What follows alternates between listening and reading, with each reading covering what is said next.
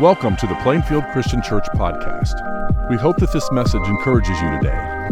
For additional resources to learn about what it looks like to be fully alive with Jesus, visit our website at plainfieldchristian.com. Enjoy the podcast.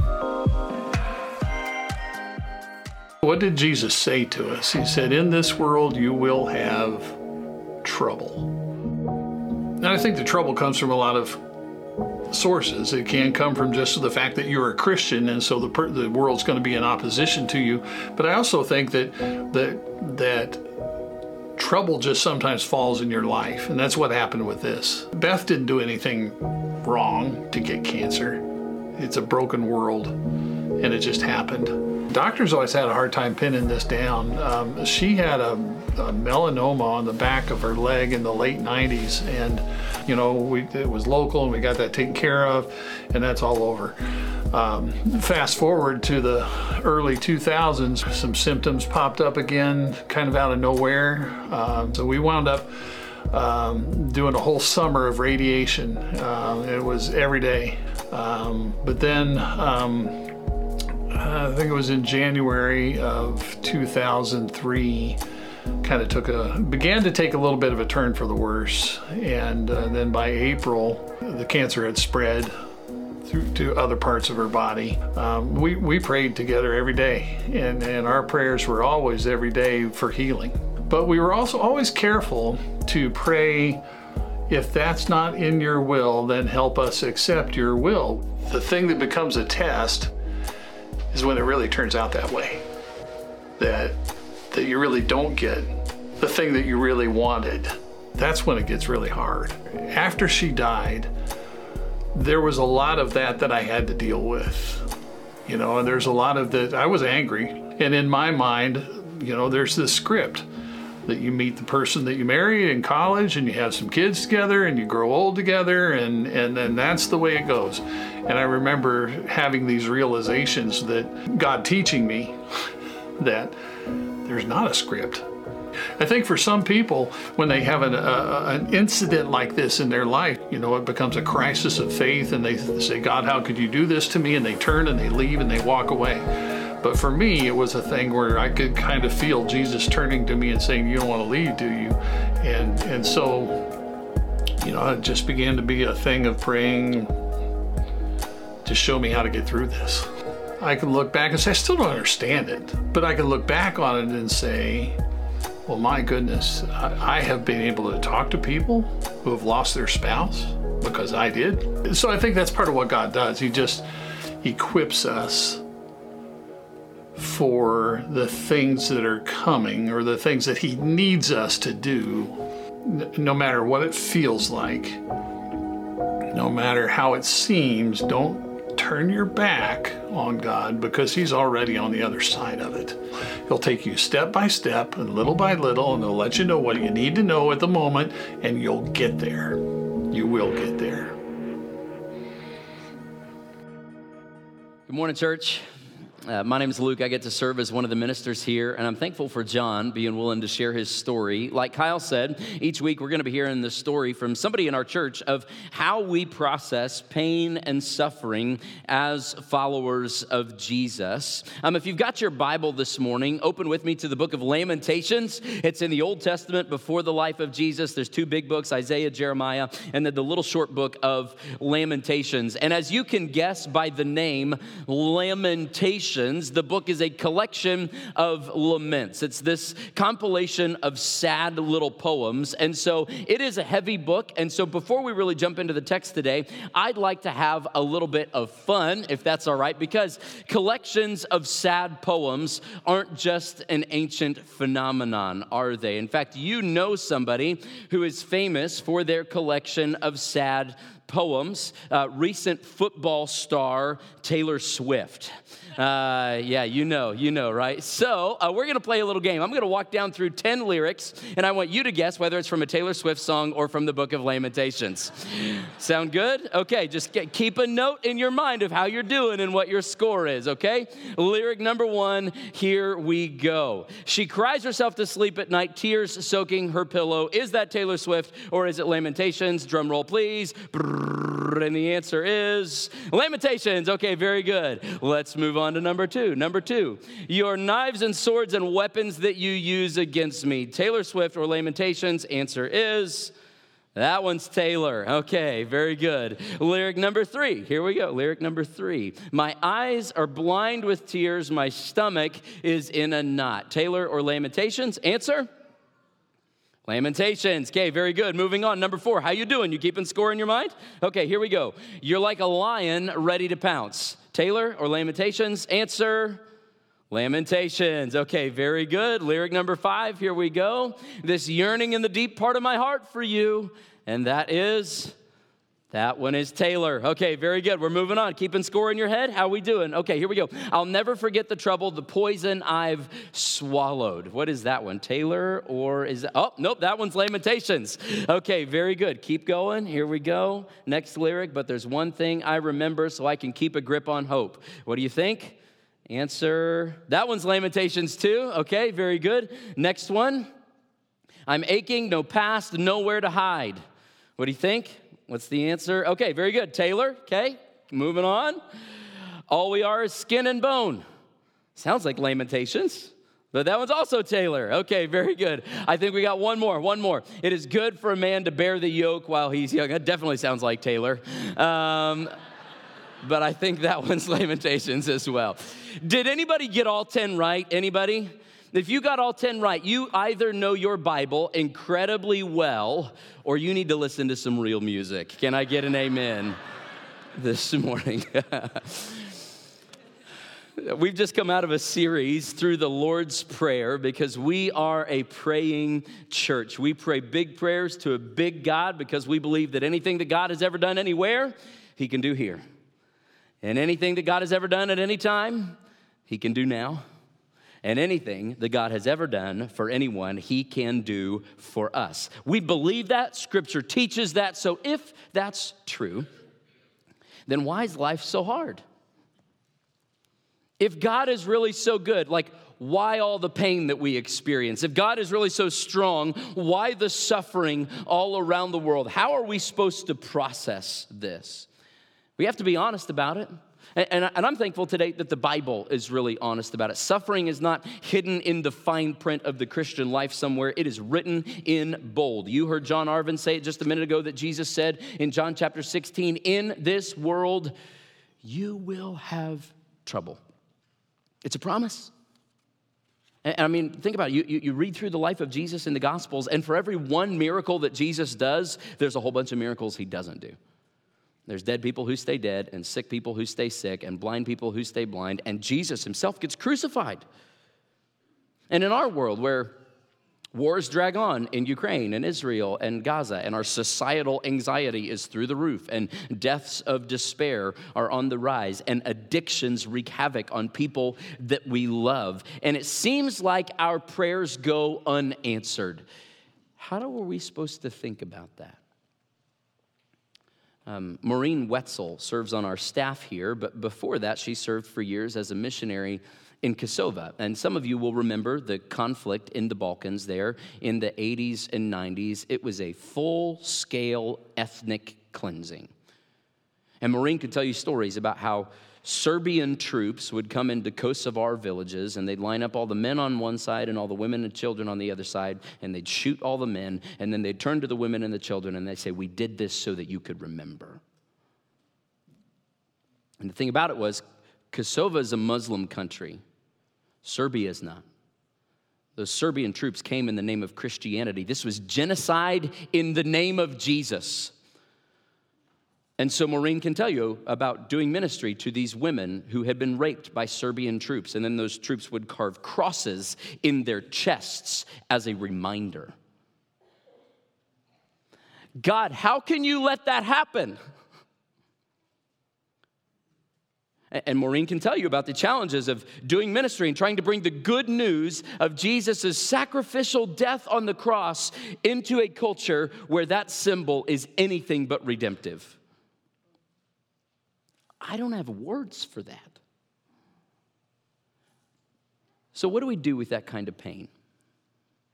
Well, even when we don't have words, God has hardwired into our bodies a physiological response to pain, right? He gave us tear ducts. We cry. To cry is human. Nobody ever had to teach you how to cry. To cry is a completely human thing. When breath first entered your lungs when you were born and you've exhaled for the very first time, the first sound to come out of your vocal cords was a wail. You are a weeper by nature of being human. To cry is completely human.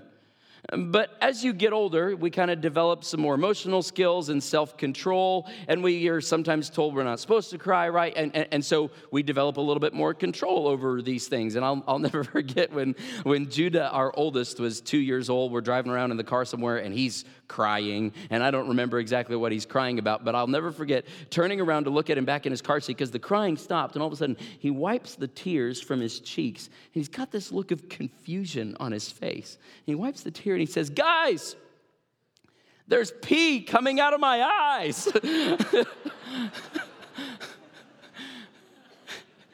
And you get a little older and you learn, like, hey, maybe you're not supposed to cry all the time. And what is this, right? And you learn how to put on a face, don't you? And you put your filtered life on Instagram and you come to church and you put on your Sunday face. Hi, how are you? I'm fine. How are you? But what about when all that gets shattered? Because I'm convinced that the happy, clappy, paper-thin veneer of bumper sticker spiritual truisms is a faith that is not strong enough to withstand the pain and the suffering and the disappointment of life in this broken world. So, what do we do? What do we do when life hurts? Thankfully, God has given us a language for this. There's a type of prayer in Scripture called lament. And so for the next 4 weeks, like Kyle said, we're going to be walking through a book of the Bible full of laments that is creatively titled Lamentations. So let's just set the table here before we jump into the text, and let's ask the question, what is lament? What is lament? Lament is three main things. Thing number one is this. Lament is a faith-filled protest. It's a faith-filled protest. There's an author named Philip Yancey who tells a story about a hospital chaplain who went in one time to visit this terminal cancer patient, a guy who is on his deathbed. He's close to the end. And when the chaplain goes in, this guy confessed to the chaplain that last night he'd spent the whole night ranting and raving and swearing at God. God, how could you let this happen? The morning came in, and the guy was just racked with guilt. Oh, my goodness, how could I talk to God like that? How could I treat God like that? Here I am on death's doorstep. I've probably just lost my only good shot at eternal life. And the chaplain was a really wise man, and so he asked this patient, he said, what is the opposite of love? And the man said, well, hate. And the chaplain said, no, the opposite of love is not hate. The opposite of love is indifference. And you have not been indifferent towards God, or else you would not have spent all night talking to him. He says, do you know the Christian word for how you just treated God? The chaplain said, the Christian word for that is prayer. You have spent the whole night praying. And that type of prayer in your pain and your grief and your sadness and your confusion is called lament. It's this type of prayer that is a faith-filled protest. It's not an absence of trust. It's actually a way of complaining to God because we trust him. Mark Vroegop says this. He says, to cry is human, but to lament is Christian. And what he means by that is lament is an affirmation that, yes, the world is broken, but yes, we believe that God can still do something about it. Lament is standing in the gap between life's tragedy and God's sovereignty, between pain and promise, and announcing in faith, God, this is not right. You have to do something.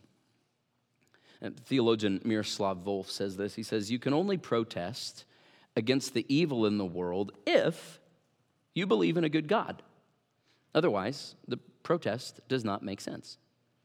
And man, if you open your Bible, you will find this kind of faith-filled protest all over the place. I mean, a ton of the Psalms, almost half of the 150 Psalms are lament Psalms. Solomon in Ecclesiastes laments the meaninglessness of life. Daniel in Babylon laments the sin of his people. Jonah in the belly of the whale laments his predicament and later on laments the death of the plant that gives him shade. Matthew laments the massacre of the babies in Bethlehem. Paul laments his physical suffering. God, can you please take this away from me? The martyrs in heaven in Revelation chapter 6 lament the suffering of God's people on earth. We could go on and on and on. And listen, as a dad, I'll be honest, I don't love to hear my kids complain. But apparently, your Father in heaven does. When you come to him with a faith-filled protest, he loves it. He actually teaches us how to do it. Lament is a faith-filled protest. Here's the second thing. Lament is a safe place for tears. It's a safe place for tears.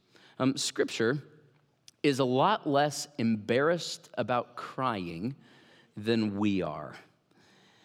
Now, if your internal monologue for how you handle pain and suffering is, suck it up, buttercup. That's what my dad used to say to us growing up. Or there's no crying in baseball. Like, Tom, please tell me you get that reference, right? It's spring training time again, and all God's people said, amen, right? Yeah, but if that's your internal monologue, like put on a good face, stiff upper lip, if that's what you think, how you think you should handle it, I would gently encourage you to go read your Bible. Because Solomon says in Ecclesiastes chapter 3, verse 1, that there's a time for everything and a season for every activity under the heavens. He says there's a time to weep. There's a time to weep. And we see this all over the life of Jesus. Jesus himself says in Matthew chapter 5, blessed are those who mourn. He says in Luke chapter 6, blessed are you who weep. And then later on, in the shortest verse of the whole Bible, Jesus is kneeling outside the tomb of his friend Lazarus, who died too young, and he's there next to Lazarus' sister Mary. And in John 11:35, it says in a powerful verse that in the face of all that pain and suffering, what did Jesus do? Jesus wept. Jesus wept. During this series, we're going to sing a song that I love called Son of Suffering. And we'll sing it here in just a few minutes. And the first time I ever heard that song, I was in Israel on the Mount of Olives, right outside Jerusalem, just right next to the Garden of Gethsemane. And we were there in that very spot where Scripture says that Jesus did this. It says that right there, during the days of Jesus' life on earth, he offered up prayers and petitions with fervent cries and tears to the one who could save him from death. And he was heard because of his reverent submission. So we're there next to the Garden of Gethsemane, remembering the tears of Jesus on our behalf. And there's this chapel there that we're sitting in, and the whole building is shaped like a giant teardrop, an amazing moment. And one of the girls in the group, she stands up and she starts singing this song. Blood and tears, how can it be? There's a God who weeps. There's a God who bleeds. And if God really weeps, and if God really bleeds, then what that means for you is that you don't have to get your act together before you come to him. You don't have to pretend that it's all good. Because pick up your Bible. The tears of God himself soak the pages of this book. I've learned this in my life over the last year or so. I've lived a pretty charmed life. Grew up in a great family. I'm getting to do my dream job in a church that I love. I have an amazing wife, 3 healthy boys. I've got my share of stuff to work on, but overall, life's been pretty good. And so Rebecca and I were really excited last February when we found out that we were pregnant with baby number 4. And we do all the things you do when you find out you're pregnant, right? You start dreaming about the future and planning, and where did we put all the baby clothes, and Rebecca's puking her guts up, and the whole 9 yards. And I always think the most amazing part of any pregnancy is the ultrasound, right? I'll never get over the wonder of the fact that somehow, over this 9-month span, my wife and God partnered together in the act of creation to form a human being in his image. Just incredible. And as the dad, really the only time you get to see it is on the ultrasound, right? And so, like, as the weeks go on, we get to see a couple ultrasounds, and this little baby, he's growing, and he's healthy, and he's beautiful. 10 little fingers, 10 little toes. And of course, we know the odds, and so we're praying for protection, but to be totally honest, I thought we were far enough along that we were out of the woods. And so day comes, Rebecca's going to her normal checkup appointment, and I'm at home with the boys. And I'll never forget it. It's just burned into my brain. Beautiful day, sun's shining. Boys and I are outside on the tractor when I look down at my phone and I see a text from Rebecca. They can't find a heartbeat.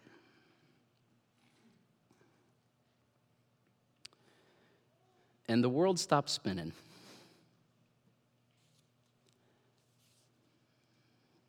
And I know a whole lot of you have gone through that same pain.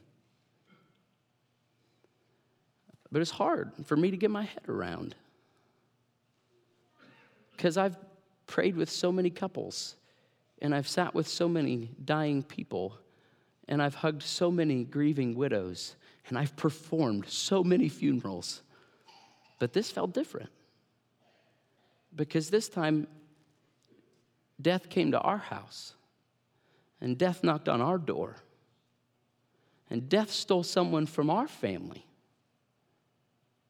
And I couldn't understand it. And so, as the months went along, we went through all the various stages of processing, and we asked the questions like, God, how can we live in a world where this happens? Was this random? Did we do something wrong? God, how could this be a part of your good will for us?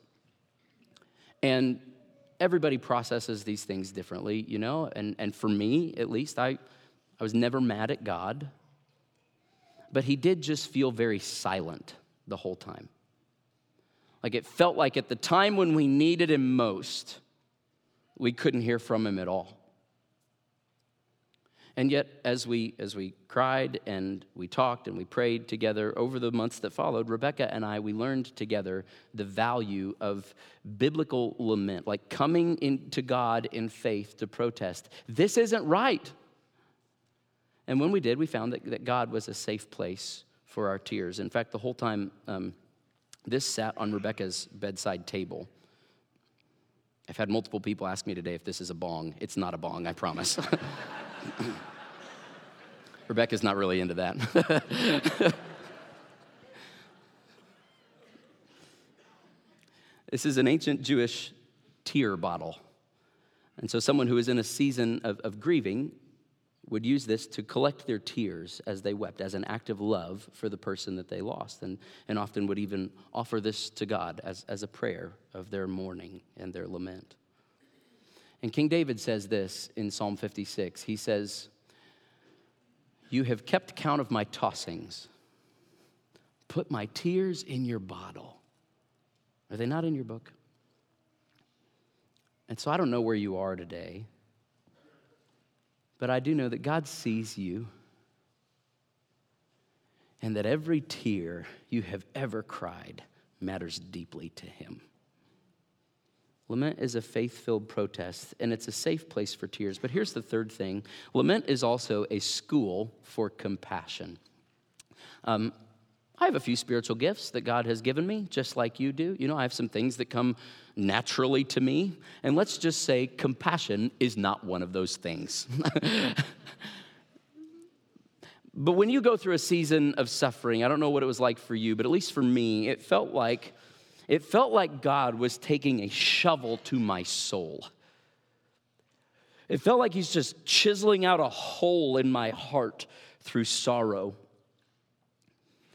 And I learned that over time, if you'll let him, he will then fill that hole back up with a greater capacity for love and compassion than you had before. He'll make you a student in the school of compassion. Now, if you're anything like me, sometimes when you're with somebody who's grieving, going through a hard time, with somebody who's suffering, you don't really know how to help, right? You don't really know exactly what to say. You don't really know exactly what to do. And during our season of grieving, maybe some of you have experienced this too, there were a lot of people who stepped in and they tried to help. And they said things out of good intentions, meaning to encourage us, that actually ended up just making it hurt even worse, Saying, God will never give you more than you can handle. If you just have more faith. Everything happens for a reason. And I know they meant well at all, pure hearts. But please understand, those Those are lies about the character of God, and they hurt people. And so when you enroll in the school of lament, what you will learn is that in suffering, lament teaches us just how to step into the pain right alongside somebody, not to fix it or even to explain it, but just to hold them up before the mercy of God. Lament is a school for compassion. So now that we know what lament is, that it's a faith-filled protest, it's a safe place for tears, and it's a school for compassion, let's go ahead and jump into the book of Lamentations. We're going to be covering chapters 1 and 2 today. Do not fret, we're not going to be able to cover every single little thing, but I would encourage you this week to go read the book of Lamentations. Real short, 5 chapters, take you 20 minutes to read, short and sweet, but it is not easy to understand at all. So let me just remind you that we have these fully alive journals for you around the building because our deepest desire is that you would become fully alive in Jesus. And that means God made you for 3 things. He made you for life with Jesus, in community, and on mission. So we want you to spend time with Jesus in his word and in prayer, and this is a tool meant to help you do that. And man, if you want to help walk with a friend to Jesus or help develop that habit that you don't have in place in your life yet, grab one of these, grab a couple of these, whatever you need to do. They are there for you. If you've fallen out of the habit, let's jump back on the wagon, and I hope you'll get to spend some time with Jesus in the book of Lamentations over the next few weeks. But before we jump in, here's the situation in Lamentations. The situation is this. The situation is Jerusalem's destruction. Jerusalem's destruction. Now, we'll get to that here in just a minute, but keep this in mind as we walk together into Lamentations chapter 1, verse 1, which says this. It says, "How deserted lies the city, once so full of people. How like a widow is she who once was great among the nations. She who was queen among the provinces has now become a slave." Pause right there. We're talking here about the destruction of Jerusalem, but the Jews actually did not call this book Lamentations. The Jewish name for this book was Ekah. Say that with me. Say Ekah. And Ekah is the Hebrew word for the first word in Lamentations, how. This is the book of how, and what a fitting title for a season of lament. Because you've asked those questions too, haven't you? Like, God, how could you let this happen? God, how am I going to make it through this? God, how am I going to know the way? God, how come you aren't doing anything? God, how is this going to turn out? And the specific how that we're talking about here is that Jerusalem, the queen city of Israel, Jerusalem, the chosen city of God, Jerusalem, the city where David was the greatest of kings and where Solomon lived in all of his splendor, Jerusalem, the city that nobles and travelers from all over the world came to behold the magnificence of God. Jerusalem, the bride of God, has now become a widow. Jerusalem, the queen city, has now become a slave, empty, abandoned, in ruins. Why? What in the world happened here? Well, the guy who's writing the book of Lamentations is the prophet Jeremiah. Say Jeremiah. Excellent. Now, Jeremiah's nickname was the weeping prophet. Sounds like a really fun guy, right? And the problem with Jeremiah was that God came to him when he was a kid. And God said, Jeremiah, I've got a message that I want you to deliver to my people, and you're going to spend your whole life delivering it, but they're not going to listen. Man.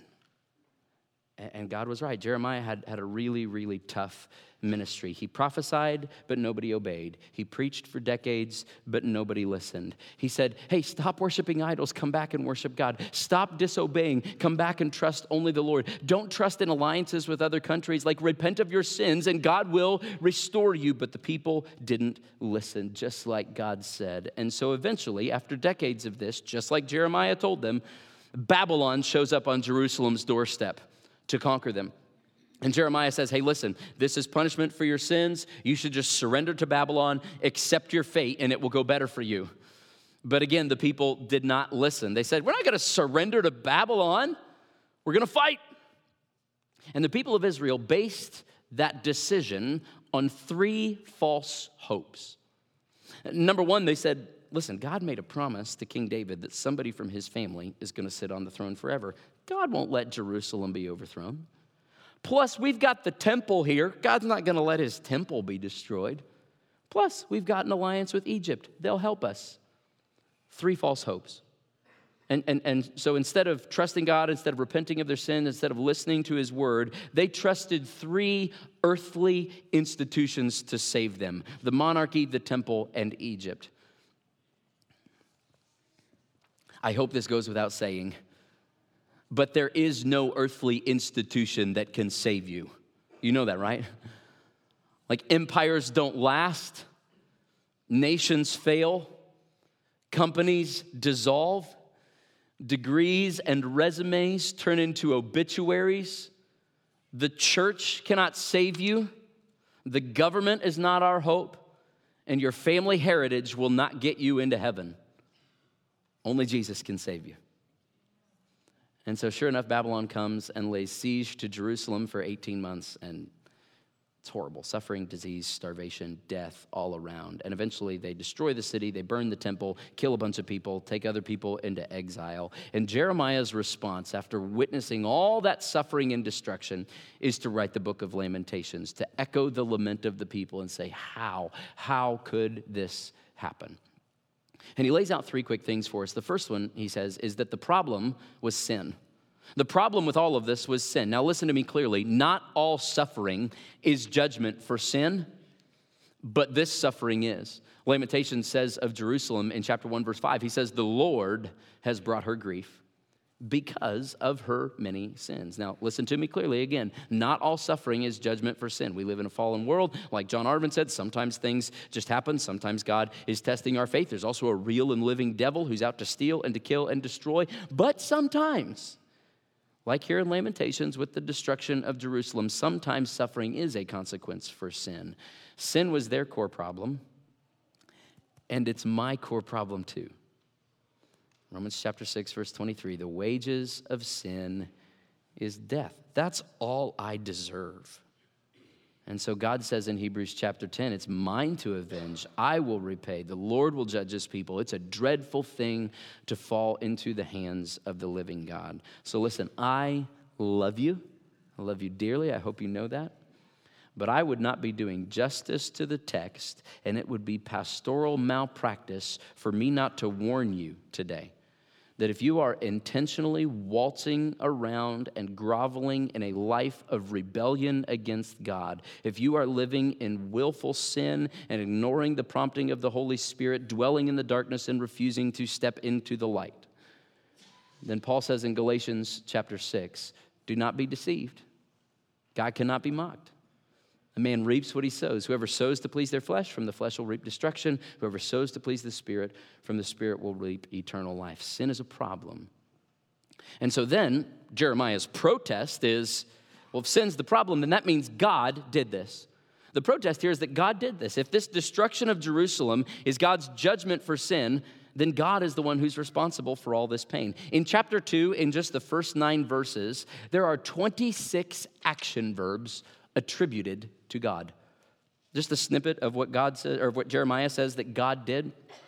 He says God has thrown down his people, God swallowed them up, God demolished them, God brought them to the ground, God dishonored his kingdom, God cut them off, God withdrew his hand, God blazed against his people like a flaming fire, God strung his bow against them like an enemy. Over and over and over and over again, 26 times in just 9 verses, Jeremiah makes it clear, God, you did this.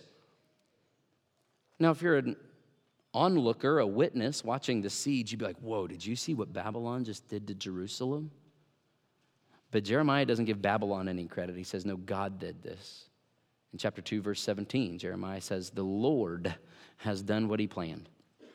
He's fulfilled his word, which he decreed long ago. God warned the people all along, many, many years ago. Deuteronomy chapter 28, he told them exactly what would happen if they disobeyed him, but they still didn't listen. So listen, for you this morning, if the Holy Spirit has been nudging you and you have been ignoring him, if you have felt the weight of his conviction and you have done nothing, please don't harden your heart. Please don't go another day. Because if he's prompting you, like, listen, you don't get infinite chances. And so when judgment comes on Jerusalem, Jeremiah says, you had your chance. The problem is sin. The protest is that God did this. And then the response is prayer. At the end of chapter 1 and the end of chapter 2, even though God judges them, Jeremiah still turns to God in prayer. It's not a nice prayer, but it's an honest prayer. And I hope that's your response too. Jeremiah cries out in verse 20. He says, see, Lord, how distressed I am. And when you're distressed and you come to God, we have to be honest, and I have to tell you that, like, maybe you're going to feel what I felt. And maybe you're going to feel what Jeremiah felt. that he pours out his heart to God and that God is completely silent. Because all throughout these chapters, chapters 1 and 2, God never says a word. Jeremiah pours out his heart, and God is silent. And yet we know this is God's word, right? And he gave this to us, this book of faith-filled protests against him, as a template for how we can come to him in our pain. Now, if you go read the book of Lamentations this week, maybe you're going to ask the question like, man, is it okay to talk to God like this? Or why would I even pray? Why would I even come to God? Nothing changes. He doesn't really care. But in the New Testament, Hebrews chapter 4 says, no. Keep on approaching him. The author says, let us then approach God's throne of grace with confidence so that we may receive mercy and find grace to help us in our time of need. And why can we approach God like that with confidence? The answer is in verse 15, that right before this, he says about Jesus, he says, you can come to God confidently because we don't have a high priest who's unable to empathize with our weaknesses. You can go to God boldly because Jesus understands deeply. Nobody would choose to walk the path of tears. But when you're on it, you find that Jesus is on it too.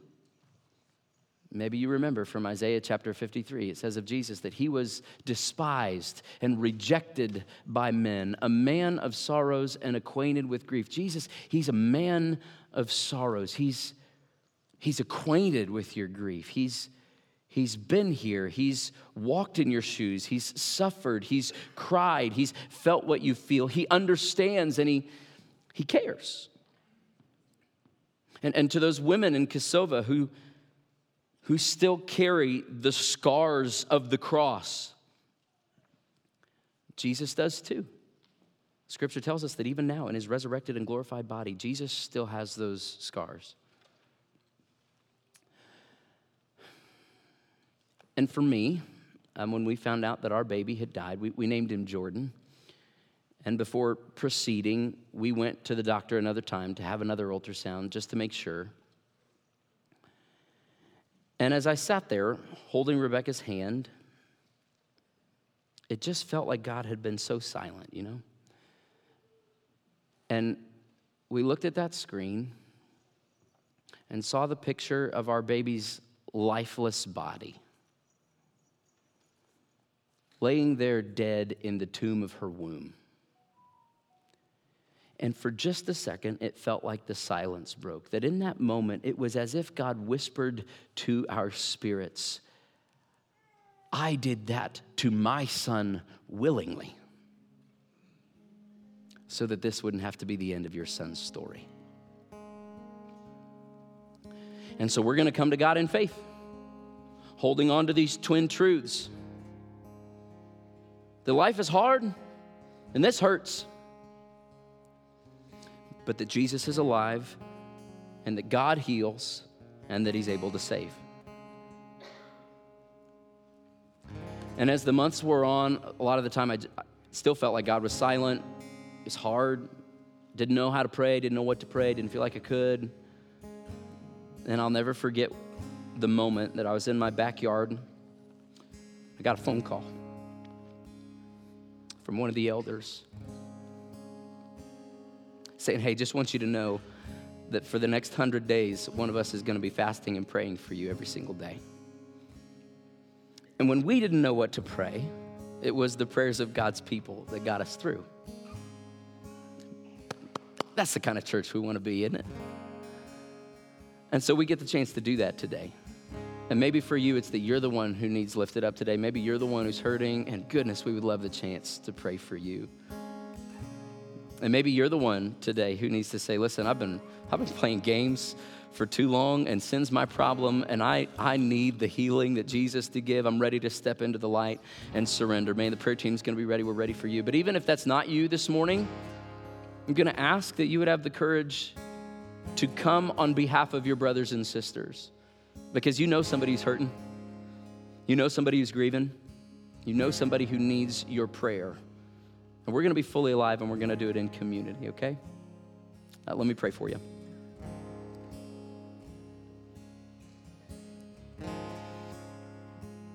Father, thank you that we can come to you confidently. We can approach your throne knowing it's a throne of grace because we've got a high priest who's able to empathize with our weakness. And so, Jesus, thank you for understanding, man of sorrows, son of suffering. We praise you. And so we know, God, that you are a safe place for our tears. And Lord, we've got some stuff in our lives and in the lives of people that we love that we are not okay with, but that we believe still that you're here, that you care, that you have the ability and the power to do something and to save. And so we're going to come to you in faith today. And we also ask that you would teach us to be your hands and feet, that you would send us to the school of compassion, and that you, through your word, through your Holy Spirit, through worship, through our interactions with one another, that you would enable us to be the compassion that you have for those who are hurting. We love you. We love your Son. It's in his name that all God's people said, amen. Thank you for listening to the podcast today. It is our deepest desire here at Plainfield Christian Church that you would experience the joy of being fully alive in Jesus. If you have any questions about our church or would like a plan to visit with us, go to plainfieldchristian.com. If you'd like to receive our podcast every week, we encourage you to subscribe to the Plainfield Christian Church podcast on whatever podcasting platform you prefer. Have a great week.